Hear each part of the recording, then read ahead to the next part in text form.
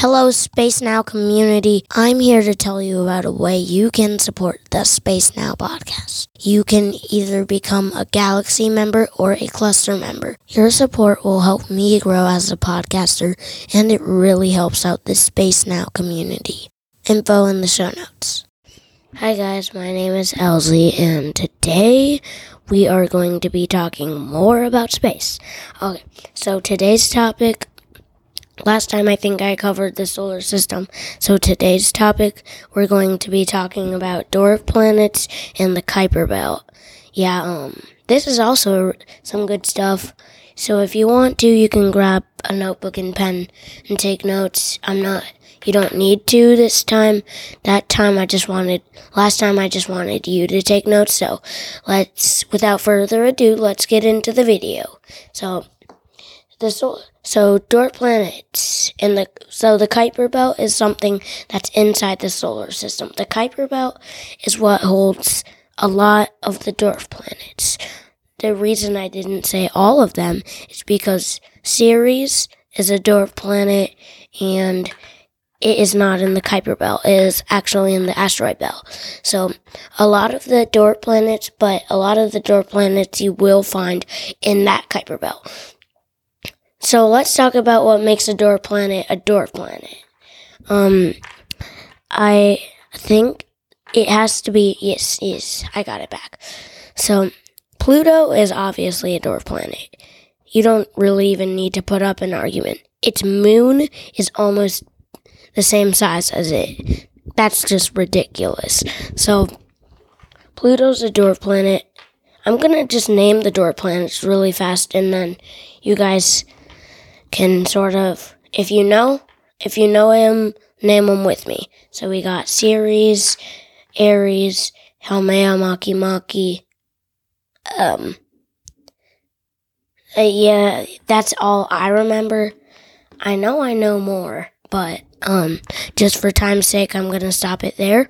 Okay, and these dwarf planets are really interesting because it's like they're planets, but they're not actually planets. It can get sort of intriguing once you get into it, because like these dwarf planets are not planets. They have irregular orbits around the sun. There's other features that make them stand out, and they're really unique.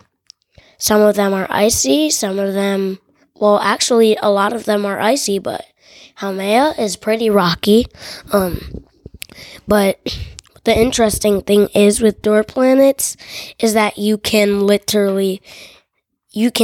never stop learning about them because there's so many. Well, you can stop learning about dwarf planets, but then there's these things called exoplanets. I'll get into that in another episode.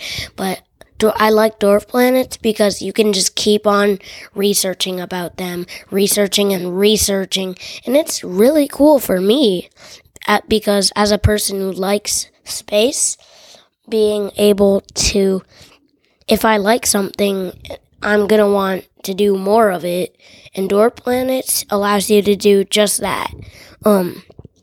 Also, another thing, if you like pictures, I recommend getting the official NASA app. Me as a space person, I have it, and I think that if you like space, you'll really like it. You can go to settings and enable the permissions that you would like to enable. It'll send you some cool images. And it's just, dwarf planets in the Kuiper belt is just one of those really interesting topics where I want you to know about it. And this goes along with the solar system.